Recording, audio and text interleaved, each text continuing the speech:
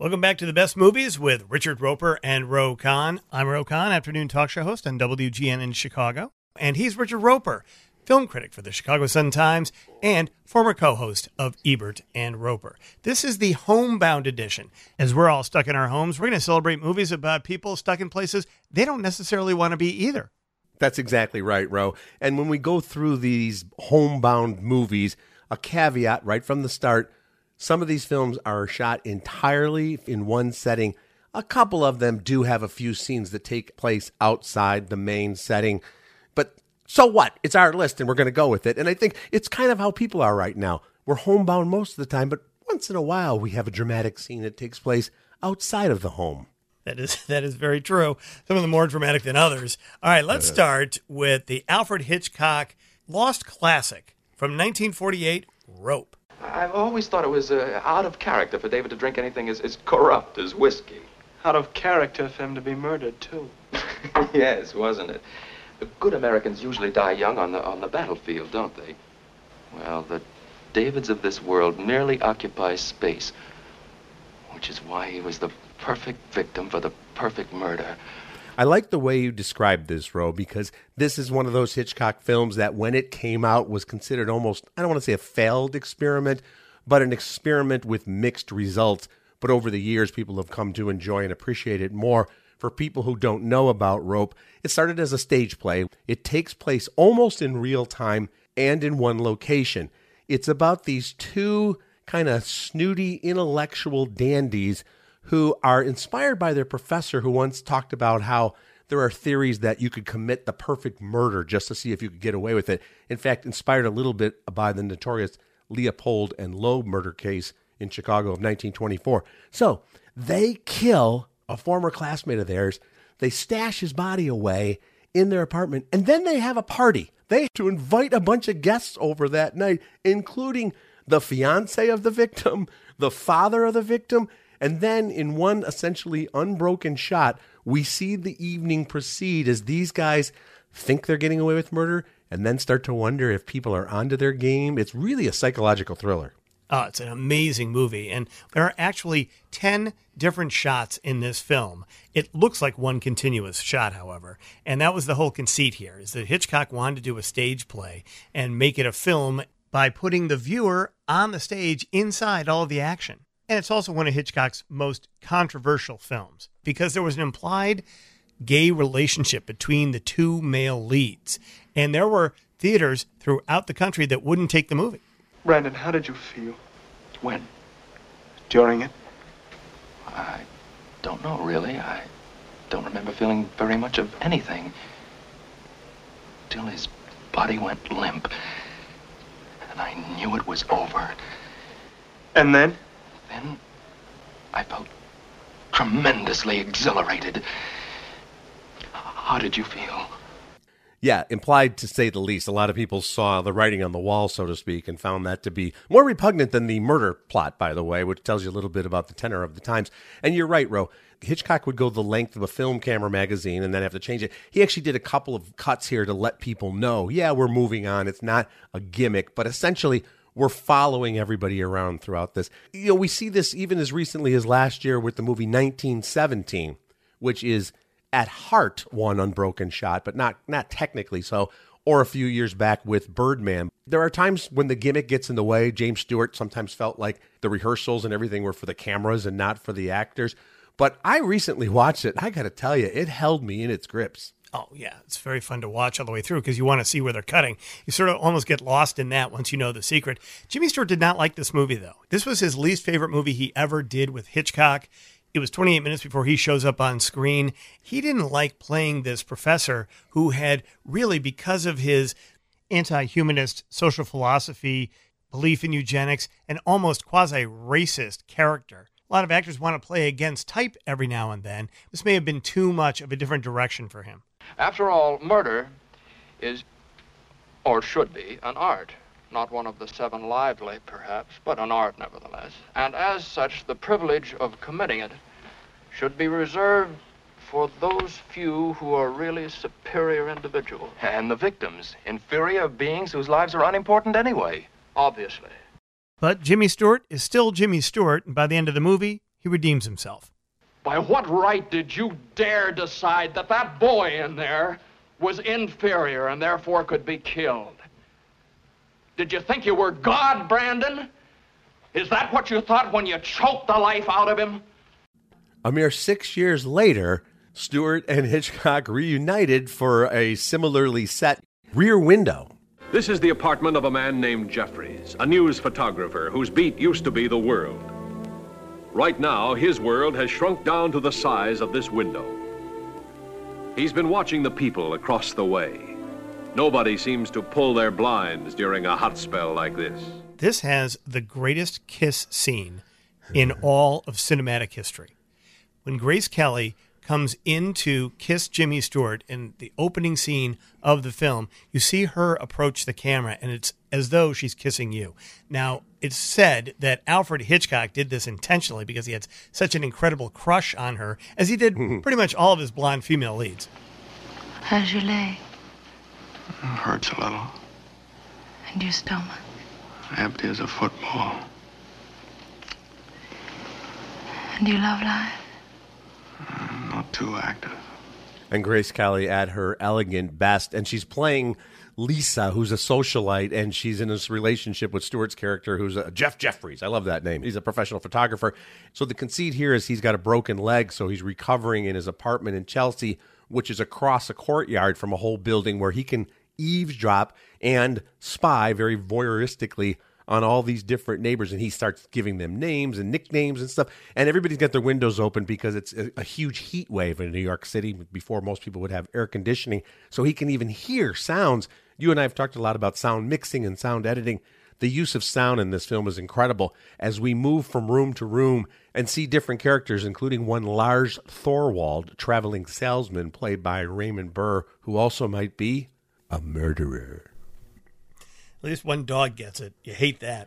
And the great character actress Thelma Ritter is in this film. You see her in a lot of film and a lot of television from the 1950s and the 1960s. She's Jimmy Stewart's insurance nurse and is always prattling on about her previous clients. She is the perfect comedic foil. You heard of that market crash in 29?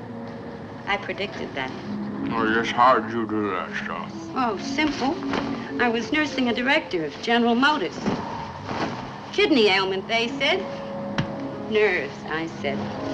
Then I asked myself, what's General Motors got to be nervous about? Overproduction, I says. Collapse. When General Motors has to go to the bathroom 10 times a day, the whole country's ready to let go. It is such a beautifully constructed film. Grace Kelly is perhaps at her most beautiful.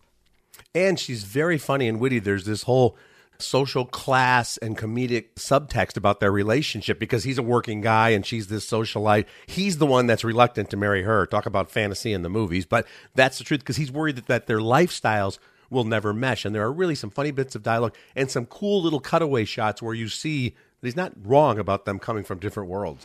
Goodbye, Jeff. Well, you mean good night? I mean what I said. Well, Lisa, couldn't we just keep things status quo? Without any future? Well, when am I going to see you again? Not for a long time. At least, not until tomorrow night.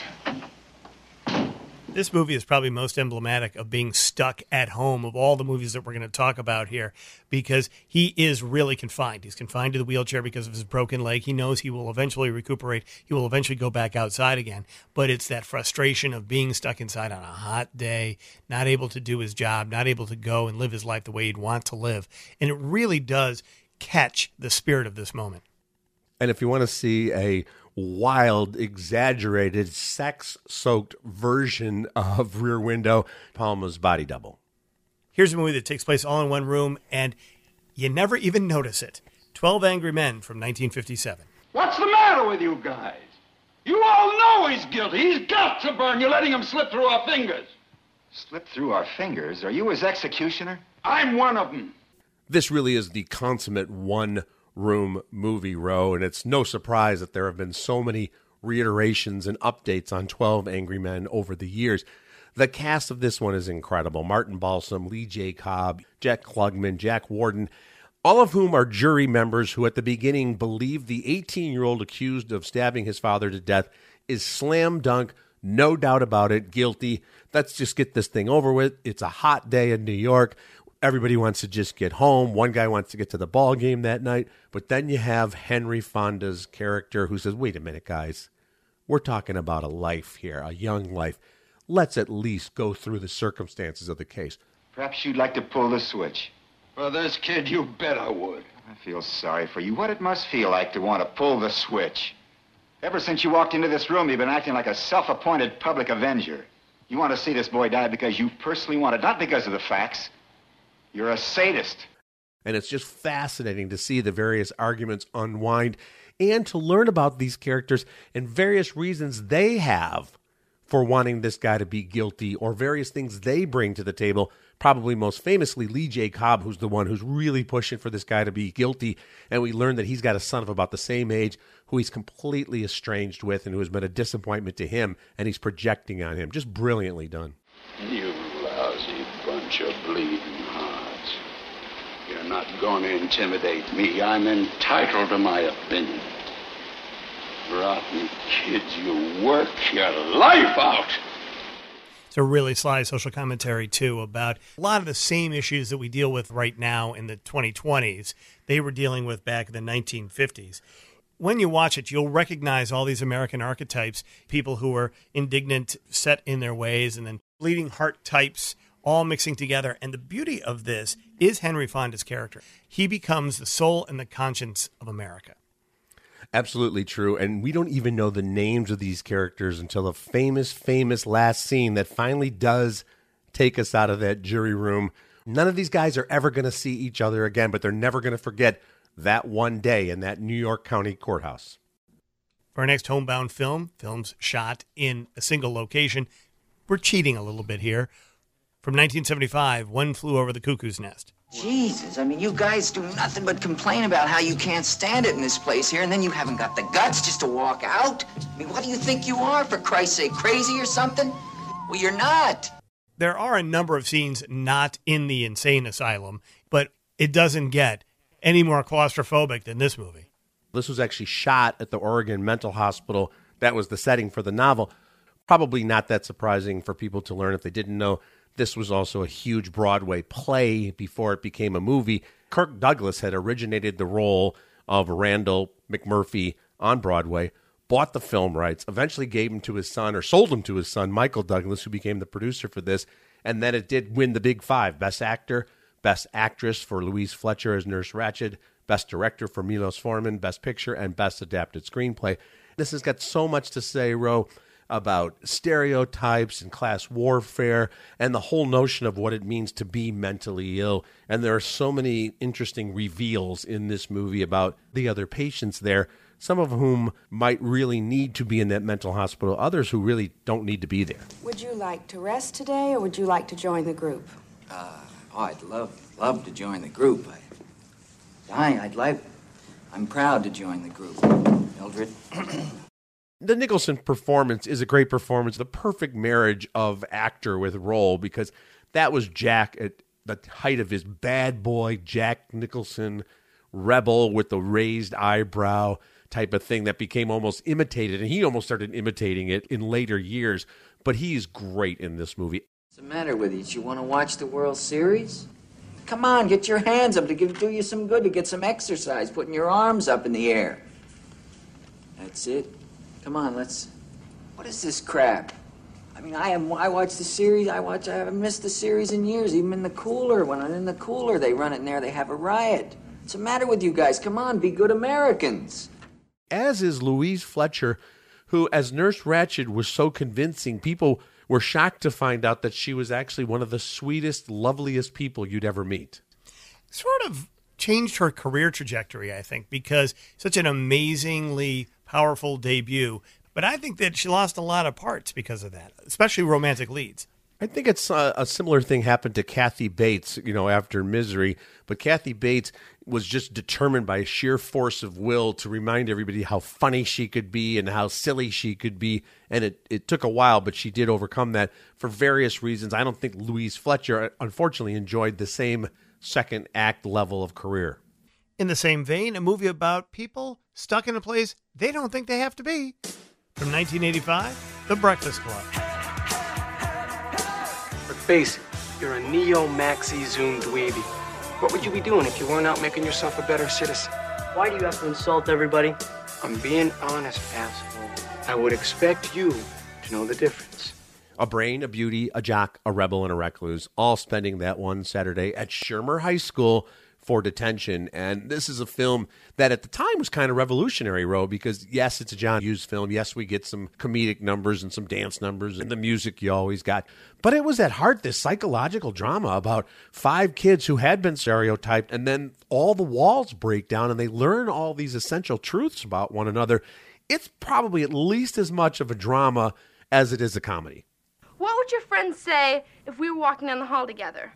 They'd laugh their asses off, and you'd probably tell them that you were doing it with me so they'd forgive you for being seen with me. Don't you ever talk about my friends. You don't know any of my friends, you don't look at any of my friends, and you certainly wouldn't condescend to speak to any of my friends. So you just stick to the things that you know. Shopping, nail polish, your father's BMW, and your poor, rich, drunk mother in the Caribbean. Shut up!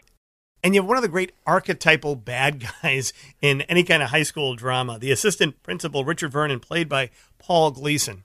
My office is right across that hall. Any monkey business is ill-advised. Any questions? Yeah, I got a question.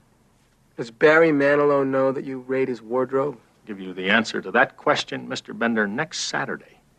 Don't mess with the bull, young man. You'll get the horns. I love, of course, the world of the John Hughes movies. This is set at Shermer High School, which was actually, in real life, they shot it at a shuttered high school in suburban Chicago. This is the same school that Ferris Bueller went to. I wonder if he knew these kids. And Samantha from 16 Candles also went to Shermer High School, which is really confusing because she was played by Molly Ringwald, who's also Claire in this movie. What is even happening? The main thing we remember from that is these 5 terrific young actors who really got a chance to do more than you usually get to do even in a John Hughes movie, because there were these long scenes, all dialogue in that library. You're so, full of yourself. Why are you like that? I'm not saying that to be conceited. I hate it. I hate having to go along with everything my friends say. Well, then why do you do it? I don't know. You don't understand. You're not friends with the same kind of people that Annie and I are friends with. You just don't understand the pressure that they can put on you. I don't understand what? You think I don't understand pressure, Claire? Well, fuck you! Fuck you! Emilio Estevez and Judd Nelson, Ali Sheedy, Molly Ringwald, as you mentioned, Anthony Michael Hall, all great and almost operatic performances by kids who were just teenagers themselves. Our next film features a kid who also lived in the Shermer High School School District.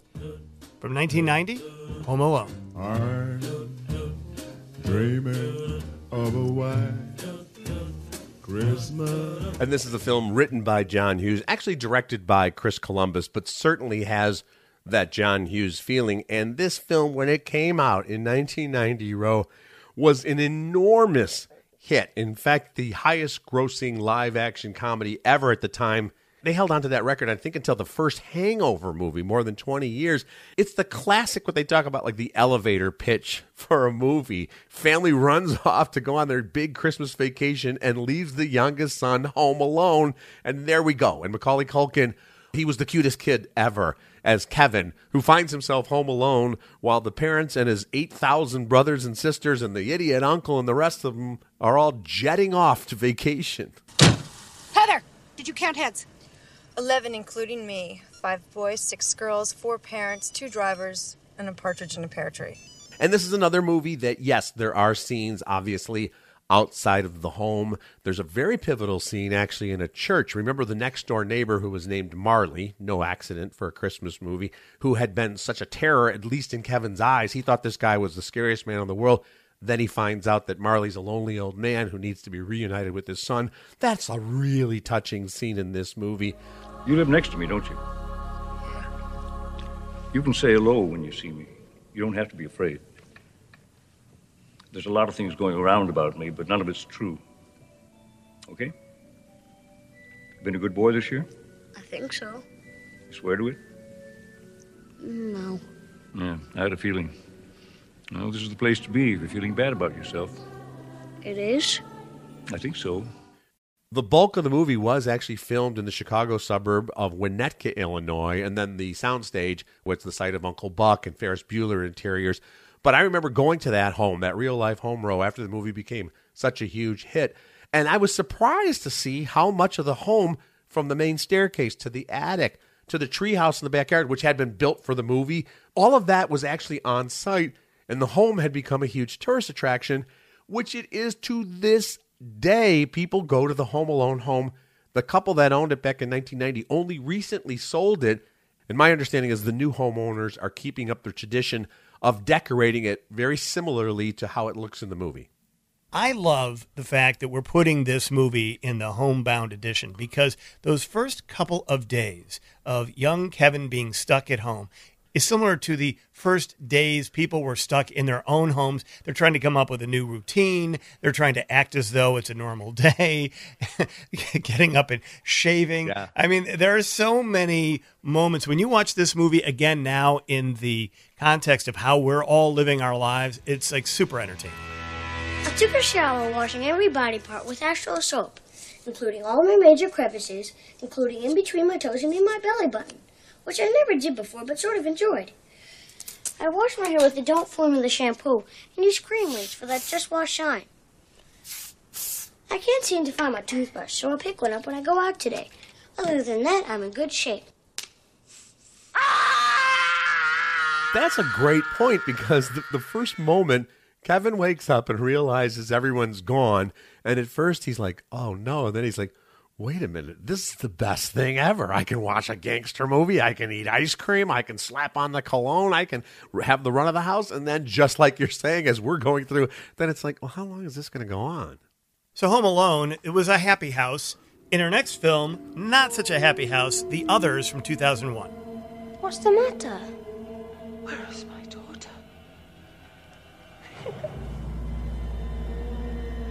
What have you done with my daughter? Are you mad? I am your daughter. You're not my daughter! It's interesting, Ro, when I was talking to people and telling them we were going to do a Homebound Movies edition of the podcast, I kept hearing horror movie suggestions. And I go, well, we don't want to do all just horror movies that are set basically in one house. The Others is more of a supernatural psychological horror film. If you haven't seen it and you love scary movies, you will love this film. I think it's one of Nicole Kidman's best performances. She plays Grace. She is the mother of two young children who have photosensitivity. That means they can't go outside. So she's in the home with her two children. It's post-World War II. Her husband has been killed in the war, so it's just the three of them. Then she hires some servants who used to work in the home, which has a little bit of a history. Then the kids start saying they're seeing things at night. Lots of things that go bump and maybe even play the piano in the night. Then her husband comes home from the war. We thought he was dead. That's all I'm going to say about this. You have to see it to believe it. Yes. It's an excellent point that you're making, that we're not choosing horror films that take place in a castle, or you have to spend the whole night there in order to get some sort of a prize. Yeah, or the call's coming from inside the house. And I'm like, how could it be coming from inside the house if you're on the only landline in the house?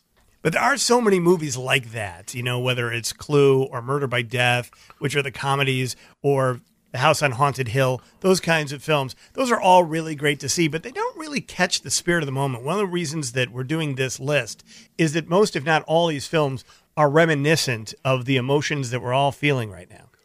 And their next level filmmaking, I think. You know, listen, I love a good horror film as much as anybody, but like, why bother to do a list of 10 movies where the family moves into the big giant home in the remote woods, the kids start running around, the dog starts barking at the one room that's been locked forever, the dog ends up in a bad place, mom eventually decides to open the door to just find out what's happening in the attic, and then all hell breaks loose. Okay, here's a great example of next level filmmaking from 2002. Panic Room. The safe room.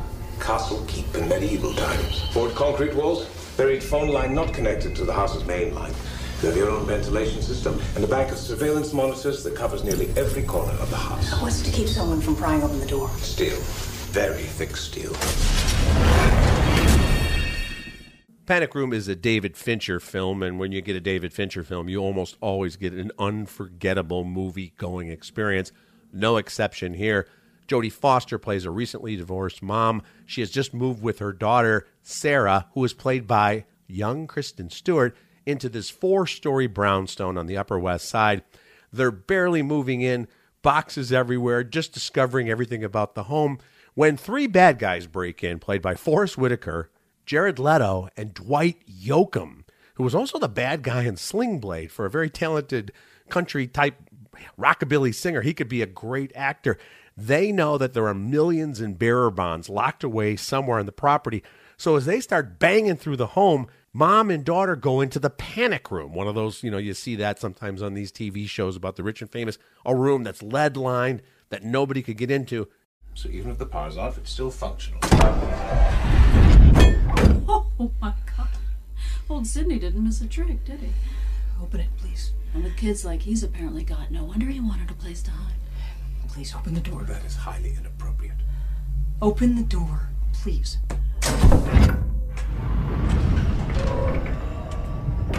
The camera work is amazing in this with the 4-story brownstone as it moves about and the use of sound. And there's this huge rainstorm going on outside and the various efforts that the bad guys have trying to flush them out while mom and daughter are countering them with some equally ingenious methods of their own. And just remind people who David Fincher is. He's one of the best directors in Hollywood today.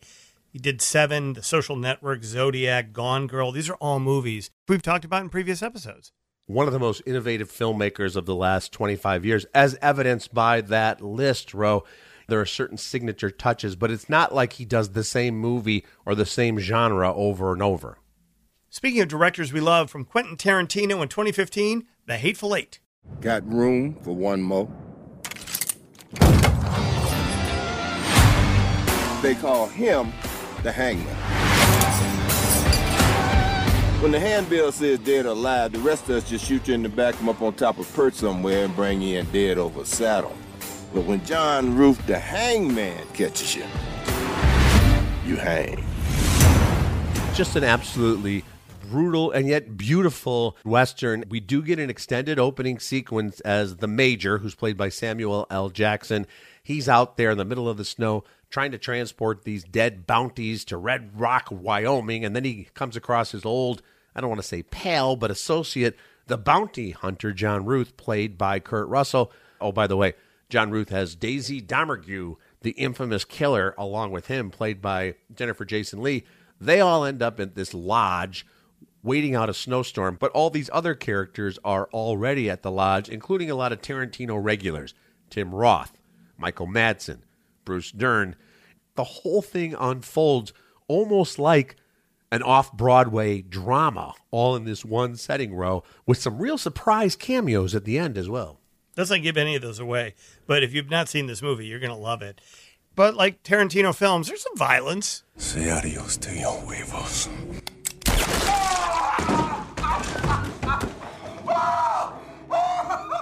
And finally, from 2016, 10 Cloverfield Lane. No! No! No, no! No! Don't open that door! You're going to get all killed! Something's coming. This also fits into the category of psychological thriller. It's part of the overall Cloverfield franchise in which some sort of attack or some sort of invasion has occurred in America, maybe around the world, but we see everything from the point of view of the victims or those trying to survive. In this case, Mary Elizabeth Winstead plays Michelle. She breaks up with her boyfriend.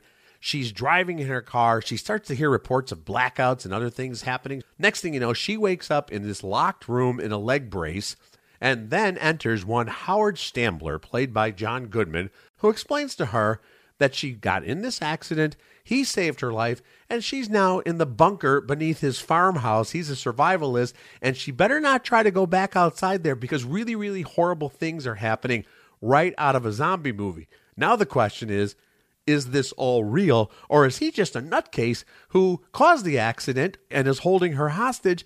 And throughout the movie, we're kept guessing about what's really happening outside that bunker. I need to use your phone then to call my family and tell them that I'm safe here and make sure they're okay. Michelle, they're not okay. How do you know that?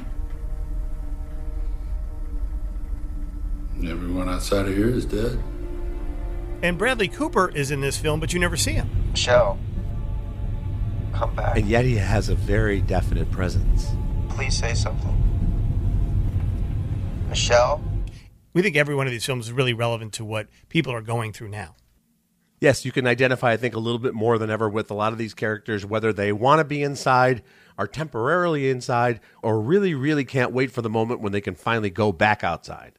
Well, that does it for the Homebound edition. Coming up next, as we celebrate the 75th anniversary of the end of World War II, and in honor of Memorial Day, we'll look back at the best war films of the past 3/4 of a century.